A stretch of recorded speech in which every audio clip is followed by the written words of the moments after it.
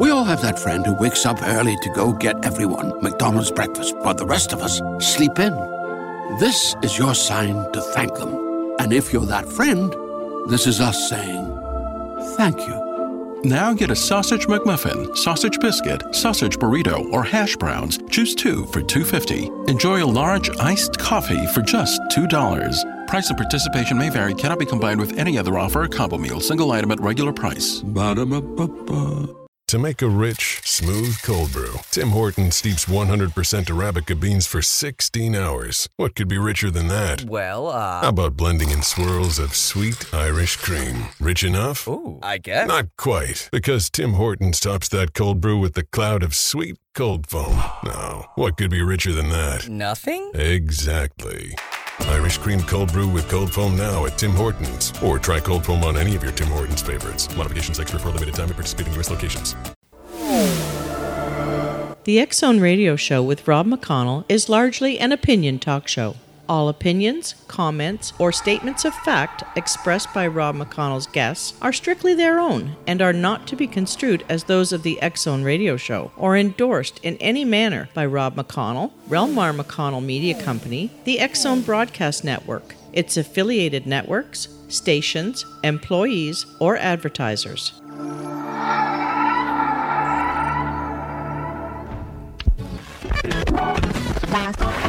All Hit Radio.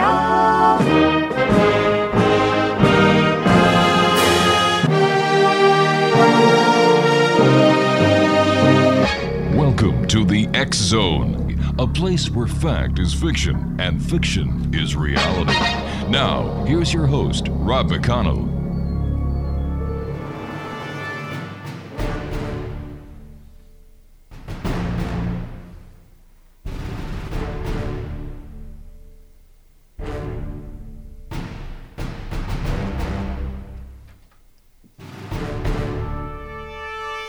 And welcome back to the X-Zone, everyone. I am Rob McConnell, coming to you from our broadcast center in Hamilton, Ontario, Canada, on the X-Zone Broadcast Network, iHeartRadio, Mutual Broadcast Network, and, of course, Talkstar Radio Network.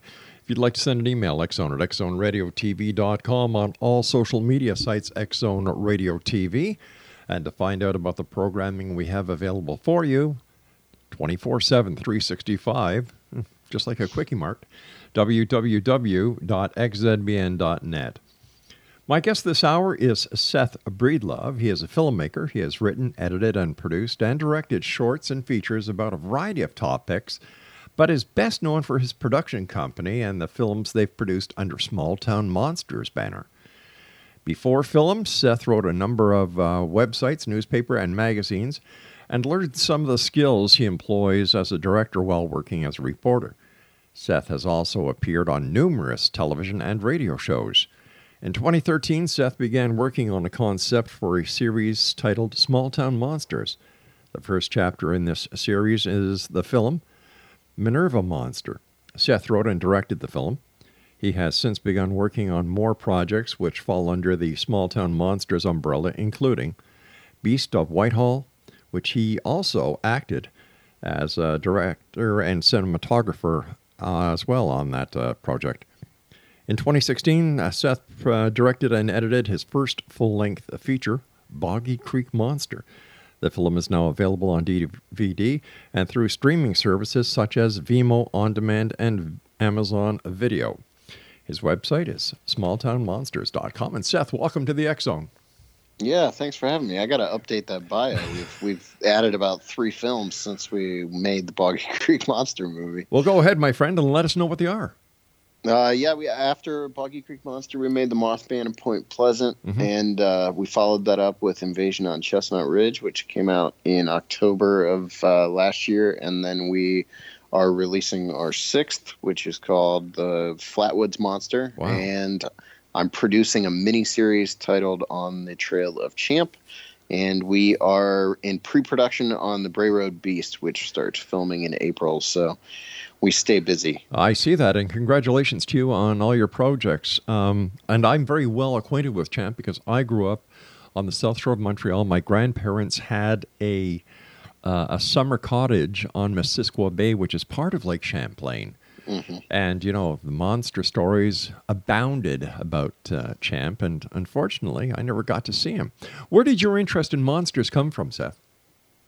You know, it's not something that I was steeped in as a child or anything like that. I got into the subject later in life. I think it was probably in my early 20s when I first got into it. But I think what really drew me to it was the fact that so many people have sightings of unknown creatures around the world, and that you know, as a guy in my 20s, I started hearing these stories about sightings of the creature known as Bigfoot near my hometown of Bolivar, Ohio, which is a very small town. And that kind of drew me into it because I was just fascinated by the idea that these sightings were happening so close to where I lived. And then, of course, the longer I was into it, the more I started being drawn toward the kind of cultural impact sightings like this can have on a rural community. And that was kind of what led me down the road to create Small Town Monsters. What is your take on Bigfoot? Is Bigfoot real? Is it myth? Is it legend? Is it primate? Is it a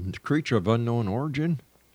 I personally fall into the camp of, if it exists, it's some sort of unknown primate. That's my personal opinion. But as to whether or not it actually exists, I'm still, you know, on the fence about that sort of thing. I wouldn't call myself a skeptic, and I don't like to be branded as a skeptic, but I try to approach all these subjects that we cover objectively, and obviously you bring a certain amount of skepticism to every subject just to remain, you know, on that objective line that you have to walk as a filmmaker. Yeah, exactly. You've got to maintain that balance between the three sides, his side, her side, and the truth. Have you ever seen a monster? I haven't. No, I'm one of those boring interviews where I don't have the, you know, the terrifying story of being chased out of the woods or any of that. I haven't had anything terribly uncommon happen to us. About the weirdest thing we had happen was some audio we recorded while we were filming Boggy Creek Monster. But again, I haven't seen anything yet. Tell us about the Boggy Creek Monster. The Boggy Creek Monster, our film is a look at the stories that inspired the sort of seminal 1973 B movie, The Legend of Boggy Creek, which was a film about this upright, hairy creature that lived in the swamps in southern Arkansas and terrified locals. And we covered that story, the story of the inspiration for that film, but also the stories that took place after the making of that movie, and all the sightings that occurred across that section of the state, and into Texas and Oklahoma and those areas right around there. The film just goes piece by piece through the history of the Fouke monster, and the guide and the narrator of the film is Lyle Blackburn, who's obviously sort of the Boggy Creek expert. He wrote a book called Beyond Boggy Creek and The Beast of Boggy Creek. And it's just a very in-depth look at the Bigfoot phenomenon as it relates to that section of the country. So is basically the Boggy Creek Monster the local rendition of Bigfoot? Yeah, and as you find out with a lot of our films, I mean, mostly what we're covering are creatures that are known elsewhere as Bigfoot. I mean, we've stepped out of that more recently. The Flatwoods Monster doesn't delve into Bigfoot stories, but definitely the Fouke Monster is their local term for their Bigfoot. Yes. Gotcha. What is the most interesting monster that you've written about? I think that we've covered. I'm very fascinated by the Mothman story, and it's one that obviously is in my opinion, it's sort of the classic tale. I hate to call it. I almost called it a cryptid tale, but it's hard to refer to that story as a cryptid because it's so bizarre and it touches on all realms of the paranormal. So it's difficult to just nail that down to like this was some sort of unknown creature. But I think that's one of the things that draws me to it so much. And I love all the different facets of the story, from the Men in Black to the kids being chased in cars and the UFO sightings that erupted around the area. And I mean, definitely in terms of our films, That was our fourth, and are obviously working on our sixth now. But I still think that The Mothman of Point Pleasant is my favorite of our films, and most of that comes down to the story itself. It's hard to screw that story up. It really is, because it's so fascinating just as a story that exists. Okay, here we are, the year 2018. All this modern technology, you're using high-definition cameras, a big difference from the Betacams and the other type of cameras that we all used to use in the past. And yet there's no concrete evidence that any of these monsters really do exist. Right. How come? And it's the big question, right? And what's really funny is, as we release each film, the new trend we seem to be going through is that whenever we're releasing a film, there seems to be some sort of hoaxed photo that like pops up right around the same time we're about to release a film, and all of a sudden it looks.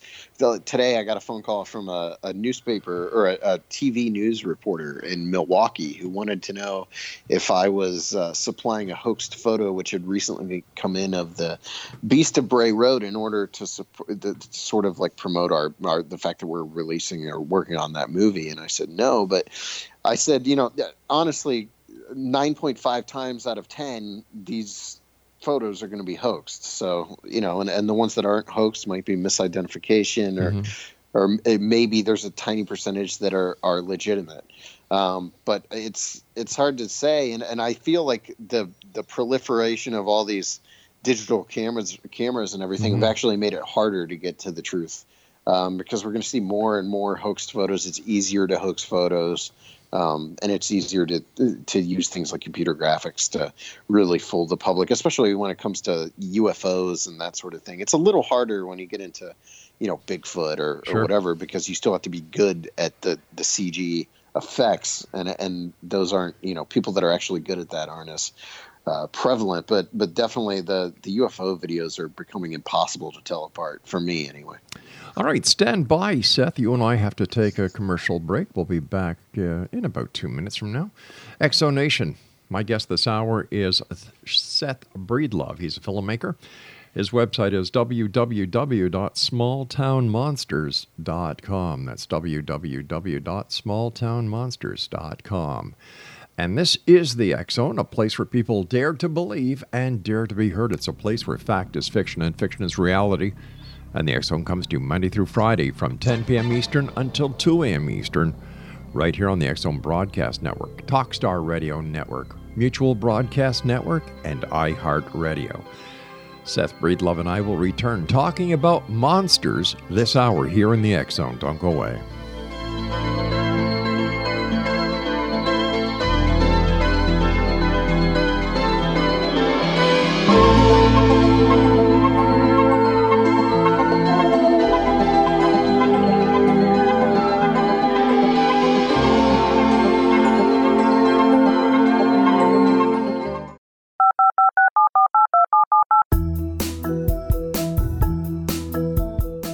Did you know that when you're on the road with limited data or Wi-Fi, you can still listen to the X Zone Radio Show with Rob McConnell, The Science of Magic with Gwilda Wiyaka, X-1, Dimension X, Space Patrol, and every minute of the X Zone Broadcast Network by calling 213-401-0080, courtesy of Audio Now. No smartphone, app, or internet needed. It saves your data plan, and it's free if you have unlimited minutes.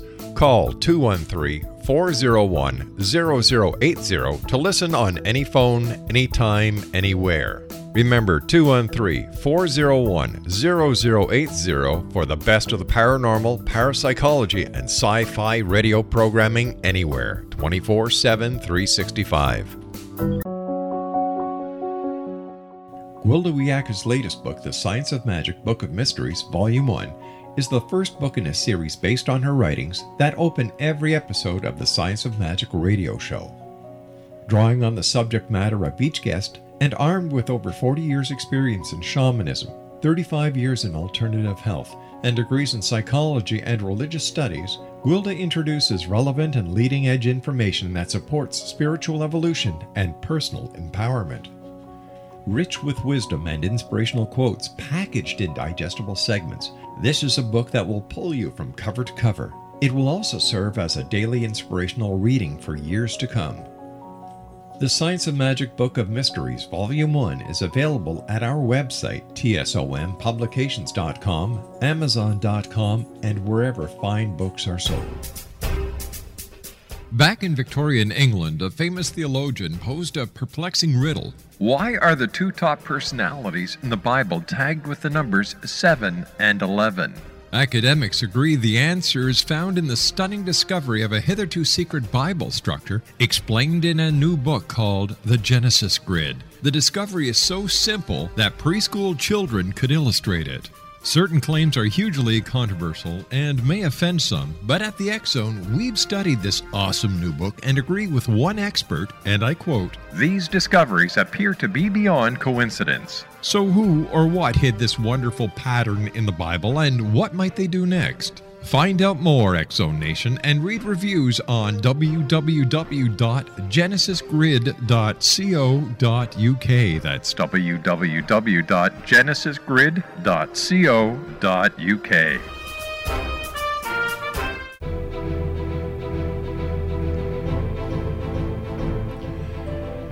Welcome back, everyone. Seth Breedlove is our special guest. His website is www.smalltownmonsters.com. Seth, why do you think society is still very interested in monsters, UFOs, things that go bump in the night, demonic possession, and the list goes on and on and on? I think a lot of it comes down to the fact that we need an escape from the generally poor state of the world today. And things like the unexplained right. and bizarre phenomena are a wonderful means of escape for people. And especially when you're talking about unknown creatures and animals lurking in the woods behind your house. I mean, who doesn't love the idea of going out and trying to find something for yourself that everyone else claims doesn't exist? I mean, there's no greater adventure than that to me. And I've talked about this a lot recently. And it's a little on the hoity-toity side, but you do wonder if there isn't a certain draw to this that reminds people of being children again, of like a return to innocence, where you do feel like a kid who's out, to explore and uncover the unknown. And I think there's a certain part of this that harkens back to that as well. That makes a lot of sense. It certainly does. You were talking before about the stories that you've heard about with Bigfoot and so on, and you mentioned UFOs. Is there a connection between Bigfoot and UFOs? The film we made last October, or released last October, is called Invasion on Chestnut Ridge, and it's about this section of mountain range in Pennsylvania where unusual activity has taken place, dating all the way back to the 1960s when the Kecksburg UFO crash took place. But the story that we told delves into all the bizarre activity that's taken place along the ridge, and a lot of that activity does seem to center around UFOs and big hairy creatures. Again, like personally, I tend to fall more on the undiscovered primate side, but there's definitely many reports that do exist of people seeing Bigfoots and UFOs in the same vicinity, especially in the Chestnut Ridge. It's funny. It does seem like whenever these things happen, they do happen in outbreaks, and they're usually located in one particular area. So you do have places like the Chestnut Ridge where UFOs are being sighted around the same time as hairy creatures. And I would even extend that to Whitehall, New York.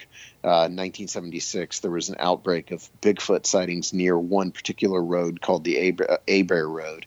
And around that same time, there was a major UFO flap sort of erupting all around the Whitehall, New York area. So whether or not these things are actually connected, or if it's just a crazy coincidence that it's taking place at the same time, or if there's been people like John Keel who posit that these areas are window areas where possibly portals open to something, and what comes through is what people are seeing. So the UFOs and bizarre creatures might be somehow from another realm. Why is it, in your opinion, that science really doesn't pay attention to this realm of the paranormal? I mean, in my opinion, it just depends on which realms of the paranormal we're talking about. I definitely think there's searches and people do spend time looking into things like lake monsters and Bigfoot. It's not large numbers of these, people, academia that actually look into it. But I do think it's a bit disingenuous when we say that, they're completely closed off to it. I don't think that's the case. I think when those people come to a subject like Bigfoot, and the first thing they see are hoaxed photos of CG Bigfoots or guys in costumes in the woods, or they see red circled photos of blurs, hiding under bushes and a whole. It's probably hard for those people to take it seriously. But thankfully, we do have people like Dr. Jeff Meldrum. Oh yeah. Alton Higgins that are out there, and they're established, professors who have the background. Who still take it seriously and look into it from a very serious perspective. You're a professional filmmaker.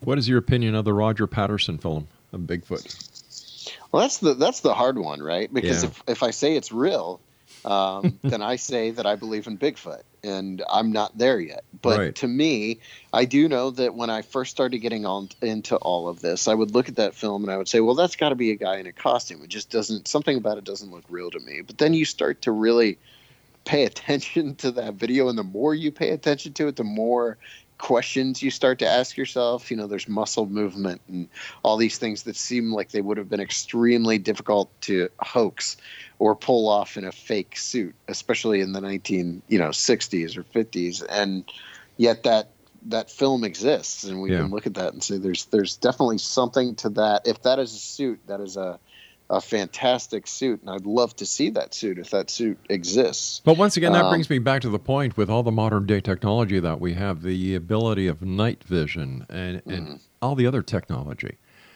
How come, with all the more people out in the woods these days looking for Bigfoot, not only in the United States and Canada, but around the world, how come it still eludes us? If I'm putting on my Bigfoot believer hat, I'm saying that they have had centuries at this point of training in needing, not only wanting, but needing to elude human beings in general, human observation in some way. So if this is an 8 foot tall, 7 to 8 foot tall, upright walking hairy primate that's hiding out in the woods, I'm sure at this point they've seen at least a couple of their own kind taken down by human beings, and they know to avoid people. But how on earth they can do that for centuries on end without a body being discovered or any of these things? That's the difficult part about being who I am, because I want to believe. I'm like Fox Mulder. I want to believe. Exactly. But you have so many questions. I hear where you're coming from. I've been doing this show now for 28 years, 5 nights a week, 4 guests a night. And I'll tell you something. People say, Rob, why do you still do it? If you ask so many questions, you sound as if you don't believe. And I say, you're right. I don't believe, but I want to believe. And I'm... And I have issues too with the concept of like belief when it comes to this. I don't need to believe. I need to know. Like if people expect me to just put faith in things like eyewitness reports, it's just difficult for me. And the word belief in general has religious connotations, which to me is bizarre when we're talking about things that most people are believed to be a physical reality, something that's actually there. I want the proof that it exists. Exactly, the proof. Remember the old Wendy's commercial, "Where's the beef?" I'd like to see the cadaver. Whether it's an alien cadaver, whether it's a Bigfoot cadaver or whatever. I don't mean to sound gross or anything else. It's just that let's take ghosts, for example. In southern LA, there are 1,500 ghost groups. That's just in southern LA. And yet, with all the ghost groups over the U.S., and I think we have a database of over 13,000 of them, nothing. Yeah. Nothing has changed in the last 28 years of doing this job. Yeah, and I mean, a lot of it is down to the fact that people that are doing that are involved in this, that are involved in the search, that are involved in the the quest to find some sort of answers. They're not necessarily in it to actually find answers. And I'm not demeaning those people or saying that's a bad thing. That this is, in a lot of ways, this is their hobby. Right. But how we're going to find answers when 99% of the people, 99 might be a little bit of an exaggeration, but when you're talking about 95% of the people that are into it don't actually care if there are answers, that it's going to be difficult for us to ever find, the reality behind most of the phenomena that these groups exist to find to begin with. I've had many, and I'm using air quotations here, ghost hunters or ghost researchers, paranormal investigators on the show. And I ask them, well, what are you going to do once you find the proof of ghosts actually existing? They can't answer you. Like it's just like it's all in the chase. Like, what are you going to do with a rabbit when you hunt it down? Are you going to kill it or what? And then when you kill it, what are you going to do with it? Yeah, and the idea that all these phenomena are connected, that they interconnect, that's a fascinating one too. But I'm almost more fascinated with most of these things. Yeah. Most of these subjects. I'm almost more fascinated by what it means if there is nothing to it. If there is no Bigfoot, if there is no UFO, if there is no ghost, the truth behind what's going on then in those fields is almost more fascinating, because people are seeing something, or they're thinking they're seeing something. So I'm curious.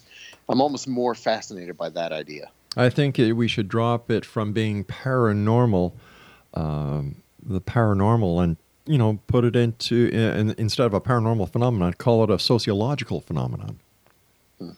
You and I have to take our break for the news at the bottom of the hour. Seth, thanks very much for joining us tonight, and we'll be back after the news.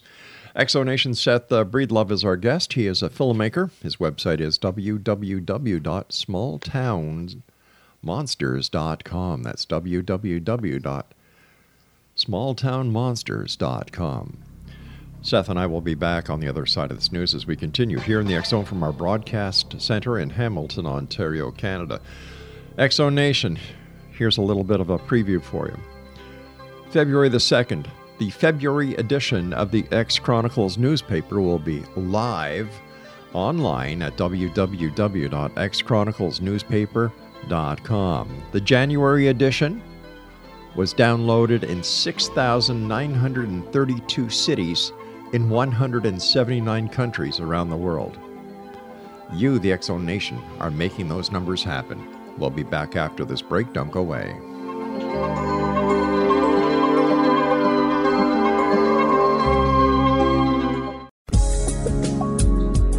From our broadcast studios in Hamilton, Ontario, Canada, to the world and beyond, you're watching the X Zone Broadcast Network, www.xzbn.net.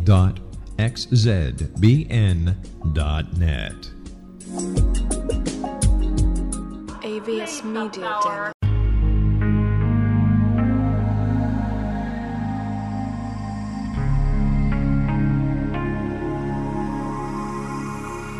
The scientist and the mystic have been on an age-old, relentless search with one thing in common. They seek truth. Their paths converge in the 40,000-year-old practice of shamanism, an ancient science delving to the quantum level of life, facilitating healing, manifestation, and evolution. I'm Gwilda Wiyaka, the founder and director of Path Home Shamanic Arts School, a unique Colorado State-certified occupational school, training shamanic practitioners and teachers. We also provide classes for empowering personal lives through shamanism. Our certification classes are in week-long segments enabling international participation, and online classes and long-distance shamanic healing sessions are available. Come discover the science of magic in the limitless world of shamanism. www.findyourpathhome.com.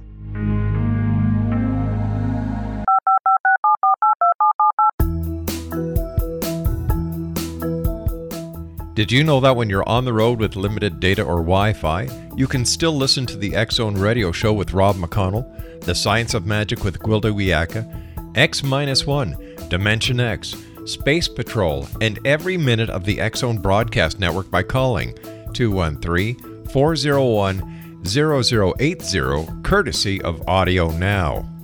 No smartphone, app, or internet needed. It saves your data plan and it's free if you have unlimited minutes.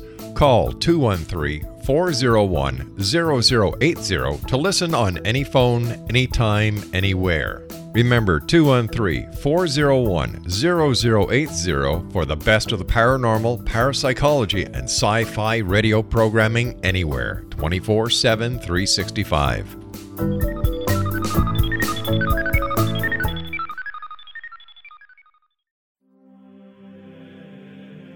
Rob McConnell here, presenting an overview for Nicholas Paul Jennings, author of a fascinating book, Amen.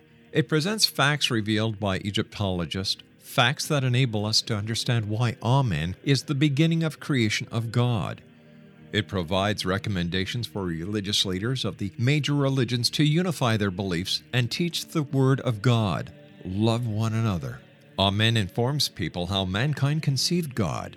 It was the Egyptians that developed the concepts of a soul, a hereafter, and Son of God. And finally, after the worship of many gods, they conceived the belief in one universal God, the maker of all there is. For more information, visit www.futureofgodamen.com. That's www.futureofgodamen.com. We all have that friend who wakes up early to go get everyone McDonald's breakfast, while the rest of us sleep in. This is your sign to thank them. And if you're that friend, this is us saying thank you. Now get a sausage McMuffin, sausage biscuit, sausage burrito, or hash browns. Choose 2 for $2.50. Enjoy a large iced coffee for just $2. Price and participation may vary. Cannot be combined with any other offer or combo meal. Single item at regular price. Ba-da-ba-ba-ba. N.com.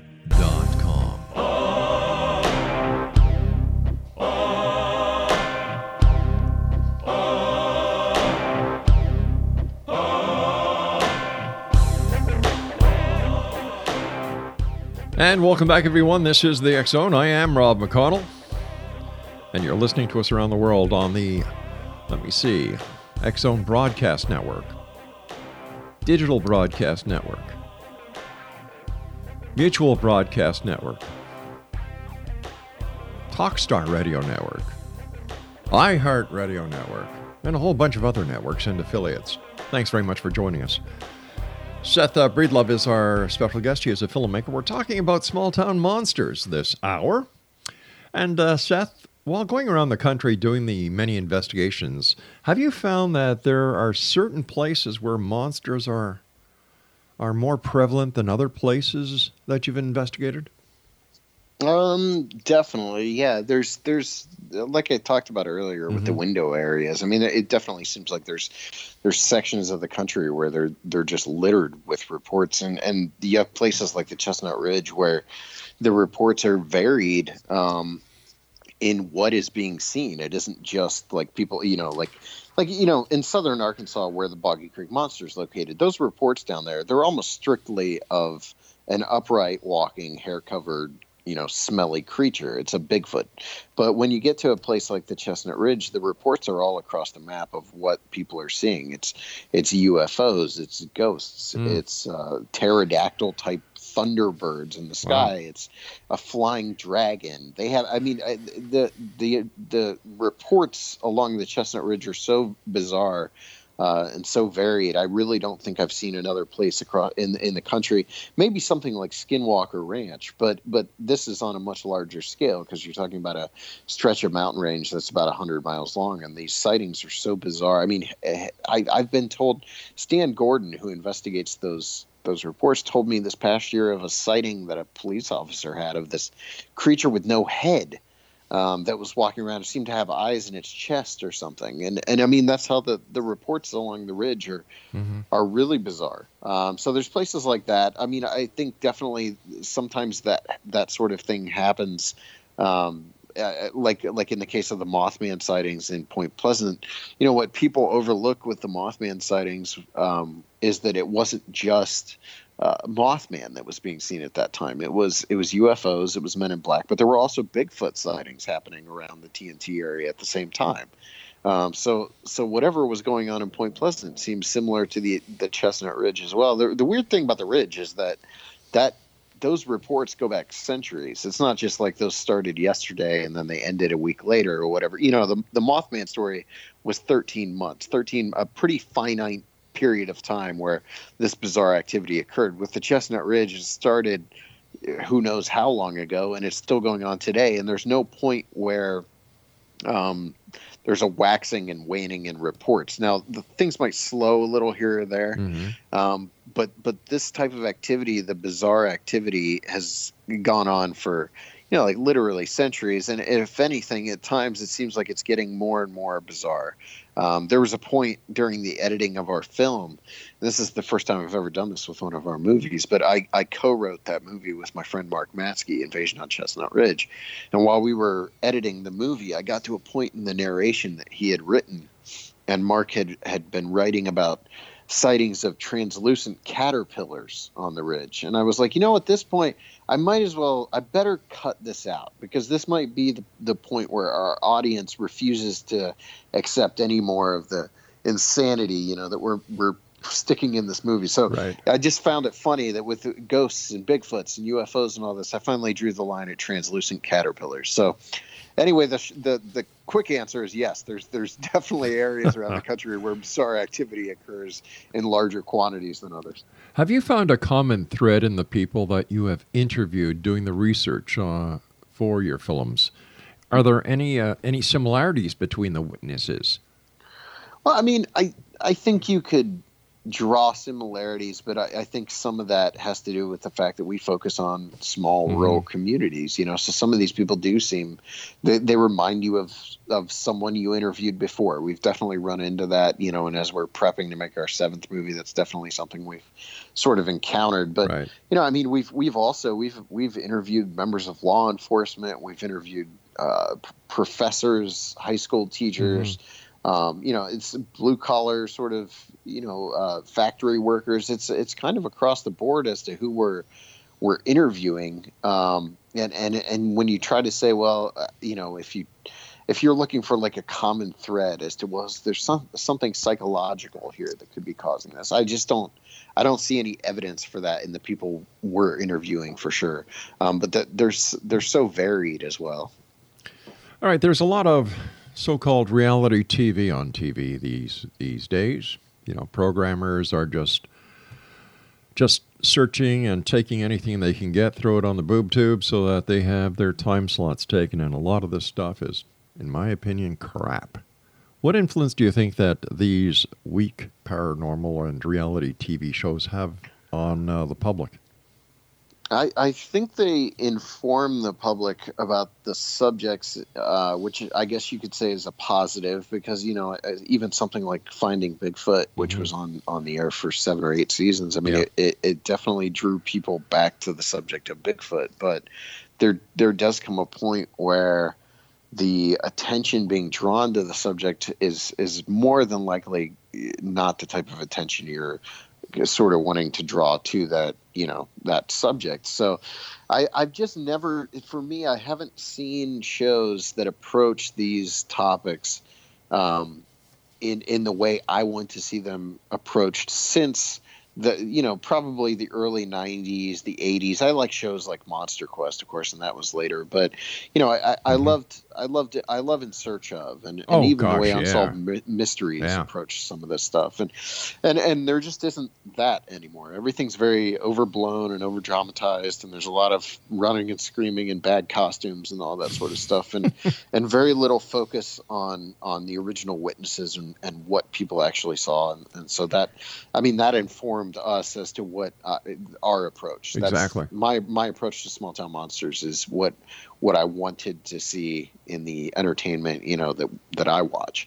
But I definitely think movies we're making are heavily influenced by the shows and films I loved about these subjects as well. So our Invasion on Chestnut Ridge film was basically one big love letter or nod to Unsolved Mysteries and In Search Of.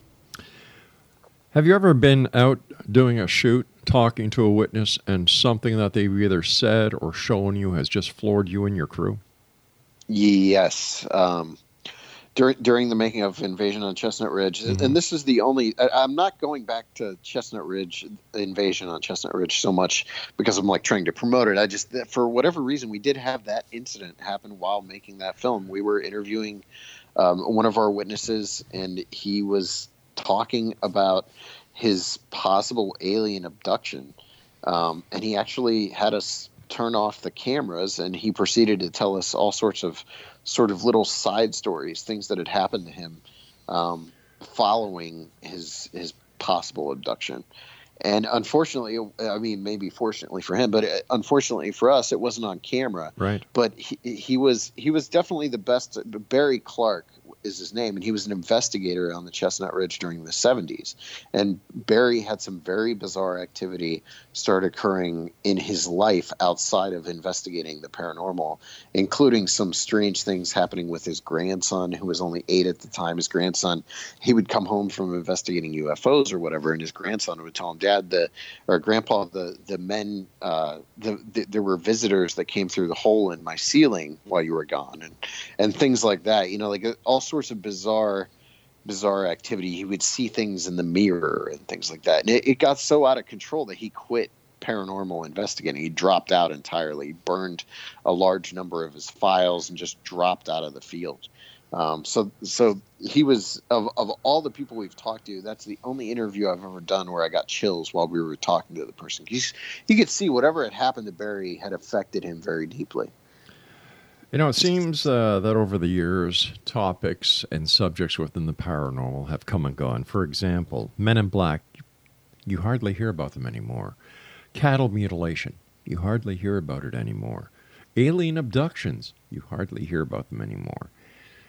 My reasoning is if these are real events, we'd still be hearing about them. What's your take on that? I think in some of these cases, they have dropped off the map. Abductions, you definitely don't hear as much about. Yeah. MIB sightings, I do occasionally still hear those. But there are, I understand what you're saying at the same time. Like, we always talk about how so many of these stories that we're covering in our films are from the 60s and 70s. Yeah. In fact, we have yet to really make a movie that focused solely on, say, the 80s or 90s. Now, when we get to the Bray Road film, most of those sightings took place in the 90s. So that does change a bit for that story. But, you know, out of 6 movies, we have yet to make a movie that focuses entirely on, say, the 80s or 90s. There might be a story here or there from those time periods, but mostly these small rural community outbreaks of like Bigfoot reports or what have you, the Mothman sightings in the 60s and 70s. So I'm not sure why that is. I don't know if it's just if it's a lack of willingness in the media to cover it now. That doesn't necessarily seem to ring true to me, because I know simply from a promotional standpoint for our films, we've had no trouble in local press and getting the local media to cover our films. So Seth, it's hard to say. Seth, please stand by. You and I have to take our final break. Exonation. For more information on Seth Breedlove, visit www.smalltownmonsters.com. Monsters is the topic of the hour, and Seth and I will be back on the other side as we wrap up this hour here in the X-Zone from our broadcast center in Hamilton, Ontario, Canada. Don't forget, check out the other fine programming available for you 24/7, 365 at xzbn.net.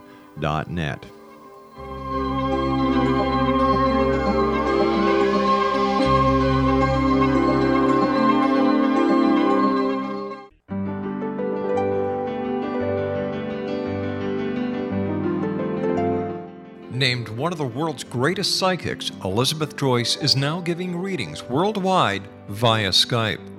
Elizabeth Joyce is recognized for her clairvoyant ability to help find missing persons, her analysis of dreams, past life regression work, mediumship, and her accurate predictions.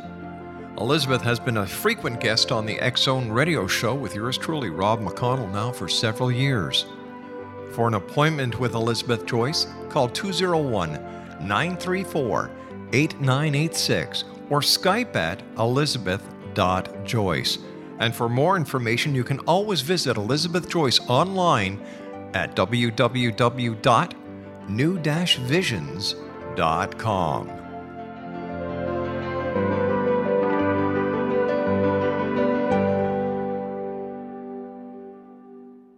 The new nonfiction book, Razor of Madness, is similar to cult movies like Clockwork Orange, Dragon's Tattoo, or The Other Side of Hell. Wayne Morin Jr. and Thomas Lee Howell will expose widespread and systematic deficiencies in this thought-provoking tell-all novel. Mind control rages among scholars in law schools. Human rights are ignored while thought reform and mental manipulation are accepted practices used as behavior modification. Dr. Louis Jolyon West comes to mind. Media and public scrutiny shows that United States mental hospitals are in fact destructive murder industries. Razor of Madness expose novel details this epidemic through an in-depth professional and personal investigation. For decades, there has been a revolving door policy that still releases killers and pedophiles back into society. The maestro of mind control continues to haunt America to this very day. Razor of Madness is available in paperback or as a downloadable ebook at Amazon.com. I'm William S. Peckham. If you enjoy a good mystery with a touch of the paranormal, then you'll love my novel, From Out of the Woodwork. It's the story of a young Toronto contractor, Sean Kennedy, who buys derelict homes, guts them, and turns them into multi-family dwellings. Slums just waiting to happen. When Sean buys 29 Livery Lane, the house fights back. Former owners unexpectedly come out of the woodwork as he starts the destruction. The apparitions come to him when he touches old books, reads hidden letters, rummages through old boxes, finds a locket, or reads a discovered manuscript of a murder mystery. From Out of the Woodwork will take you from 1899 to the horror of the World Trade Center, September 11, 2001. Check out From Out of the Woodwork on my website, www.williamspeckham.com.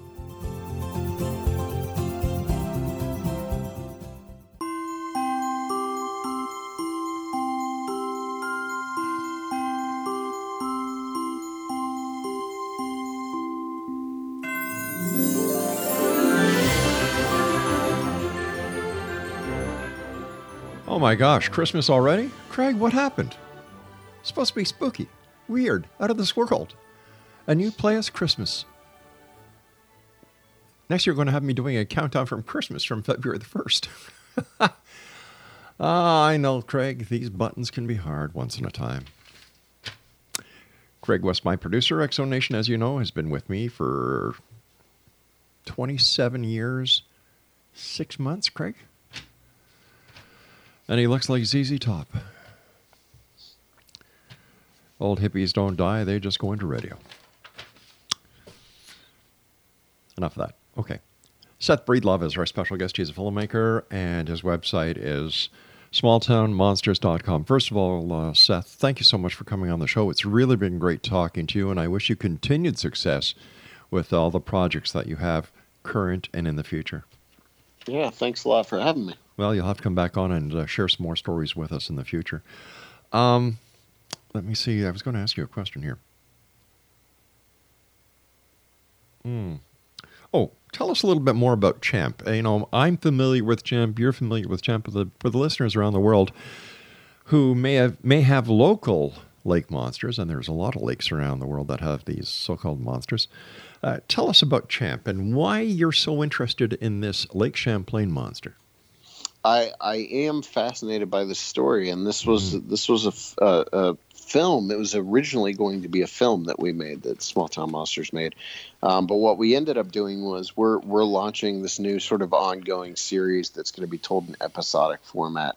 So the first season is called On the Trail of Champ. And this is actually directed by my good friend Alexander Petikoff, who lives up near Lake Champlain, or maybe not near, but closer to Lake Champlain than I do. He's up in the New England states. So he's closer to the lake. So it's Alex's project, but I've been fascinated by Lake Champlain and the Lake Champlain mystery for a long time. It's basically America's Loch Ness Monster. But something that I really thought was really fascinating about the entire thing, and I'm really excited to see how Alexander kind of tackles it, is the long history of these sightings of a bizarre, like sort of dinosaur-like creature living in this lake, this massive lake. And the sightings go back obviously centuries. In fact, all the way back to Samuel de Champlain's actual sort of exploration of the lake itself. The really cool thing is all these little sort of rabbit trail side stories throughout history. There was apparently a sort of an organized monster hunt by P.T. Barnum to find the Lake Champlain monster back in the early 1900s, if I'm not mistaken. But there were sightings and rock art and all sorts of things relating to the Native Americans in the area as well. So there's this long sort of history of some sort of long-necked, possibly plesiosaur type creature living in this lake. And it for whatever reason, it goes back a very long period of time. And that's one of the things that really fascinates me. And when I say huge lake, it is a massive lake. You know better than I do, actually. But I know when we were filming Beast of Whitehall in 2015, I was fascinated by the lake because Whitehall sort of sits on the shores of Lake Champlain, and I thought it was very cool that Whitehall, New York, not only had this outbreak of Bigfoot reports in the 1970s, as well as sightings of UFOs, but also Lake Champlain right there as well. I kept joking while I was there that we were at some sort of like nexus of the paranormal world up in that area. But it's a really fascinating story. Another story that you were talking about that you're doing a production on, that you have done, is on Bray Road. Mm-hmm. Tell us about that.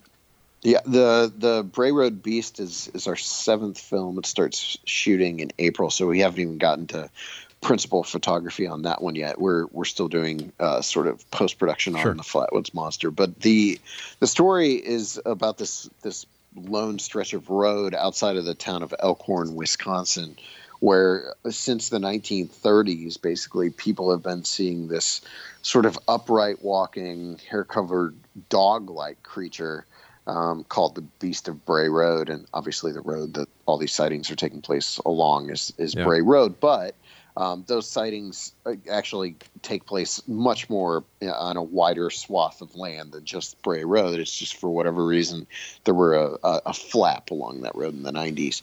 So it's gonna be an interesting film for us. I always try to challenge us with each new project. With that one, what I wanted to do was not only sort of cover the sightings of the Beast of Bray Road, but also cover werewolf lore throughout the world as well. So we're going to take a look at sort of the history of werewolf sightings around the world and whether or not there's any basis in reality for that, sort of lore. So, and we're going to use the Beast of Bray Road as sort of a jumping off point for that to some extent.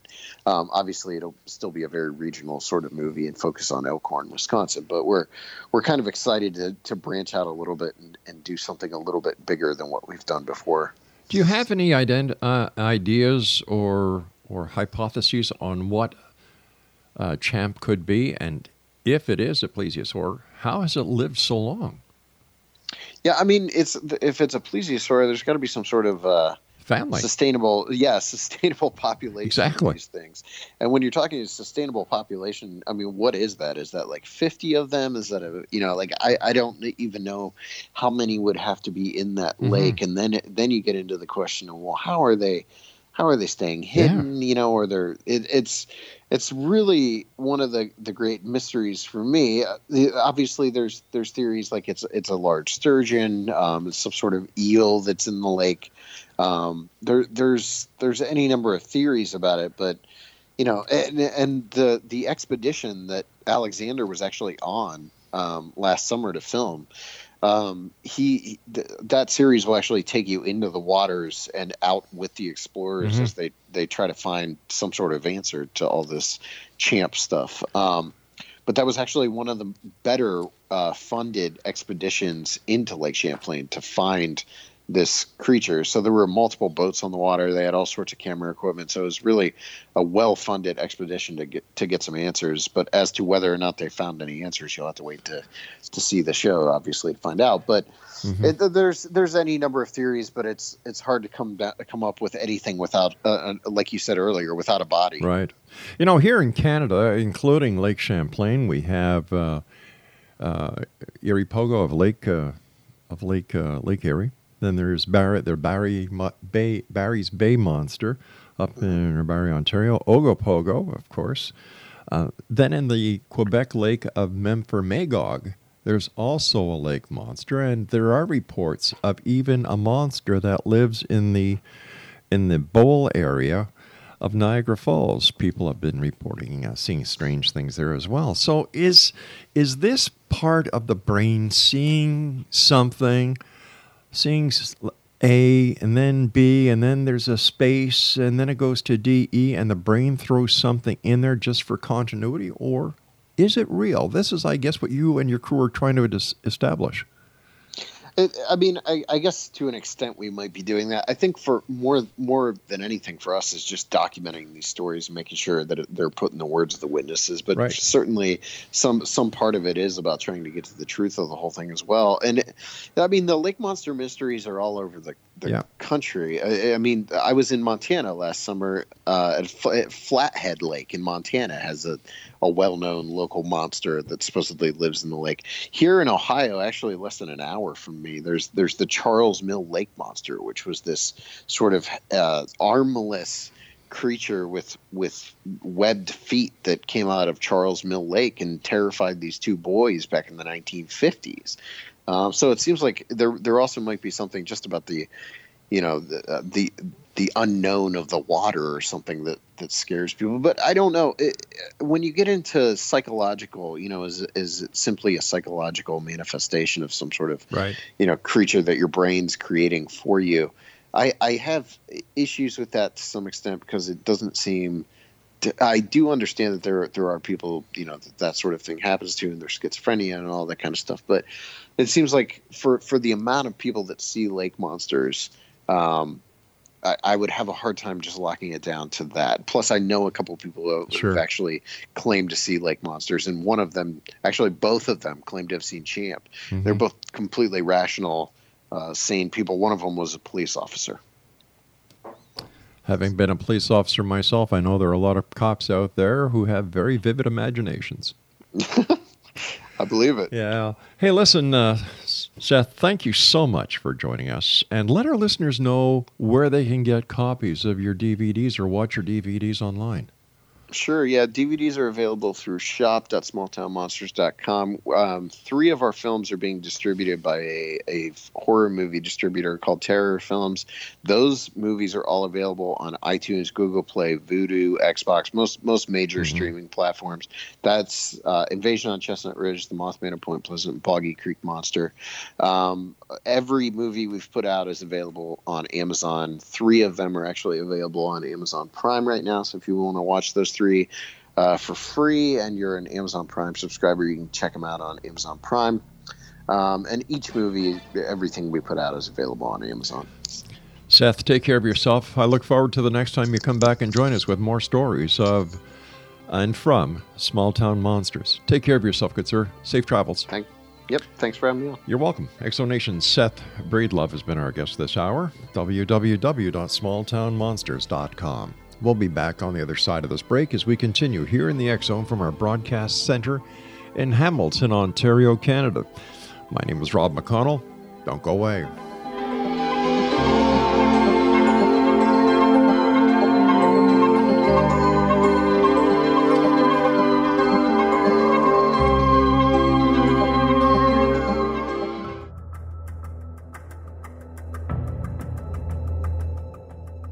Modern Esoteric, Beyond Our Senses by Brad Olson, consummates the lifeology story about where humanity originates.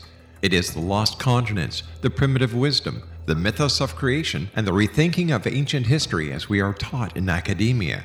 There is much more to the story than what we have been told.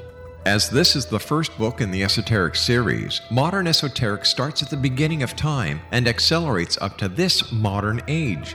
Future Esoteric is book 2 in the series and takes a forward-looking position ahead of today with an open and honest examination of the ET issue and various unexplained phenomena.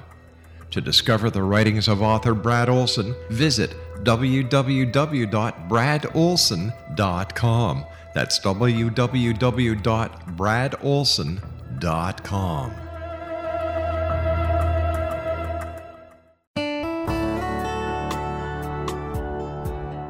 Are you or is someone you know struggling with addictions, depression, anxiety, relationships, low self-esteem, lack of confidence, grief, success, and prosperity? Do you know that your subconscious belief plays a big role in the outcome of your hard work?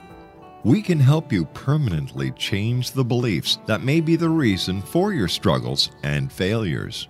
We care about getting you the return on your investment and the results you are looking for. We can help you be free of the limitations of your past and in realizing your highest potential. We work with people by phone and Skype. For more information, visit us at www.ritasoman.com. That's www.ritasoman.com.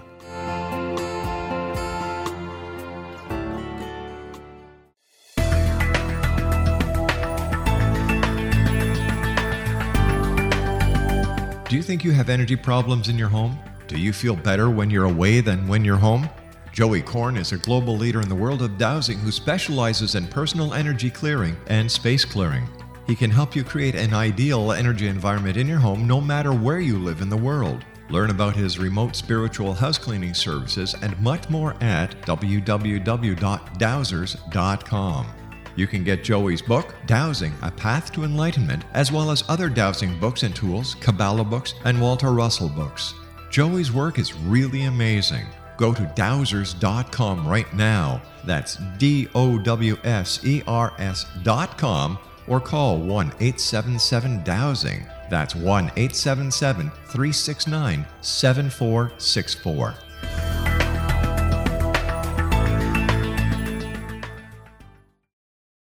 We all have that friend who wakes up early to go get everyone McDonald's breakfast, while the rest of us sleep in. This is your sign to thank them. And if you're that friend, this is us saying thank you. Now get a sausage McMuffin, sausage biscuit, sausage burrito, or hash browns. Choose 2 for $2.50. Enjoy a large iced coffee for just $2. Price and participation may vary. Cannot be combined with any other offer or combo meal. Single item at regular price. Ba-da-ba-ba-ba.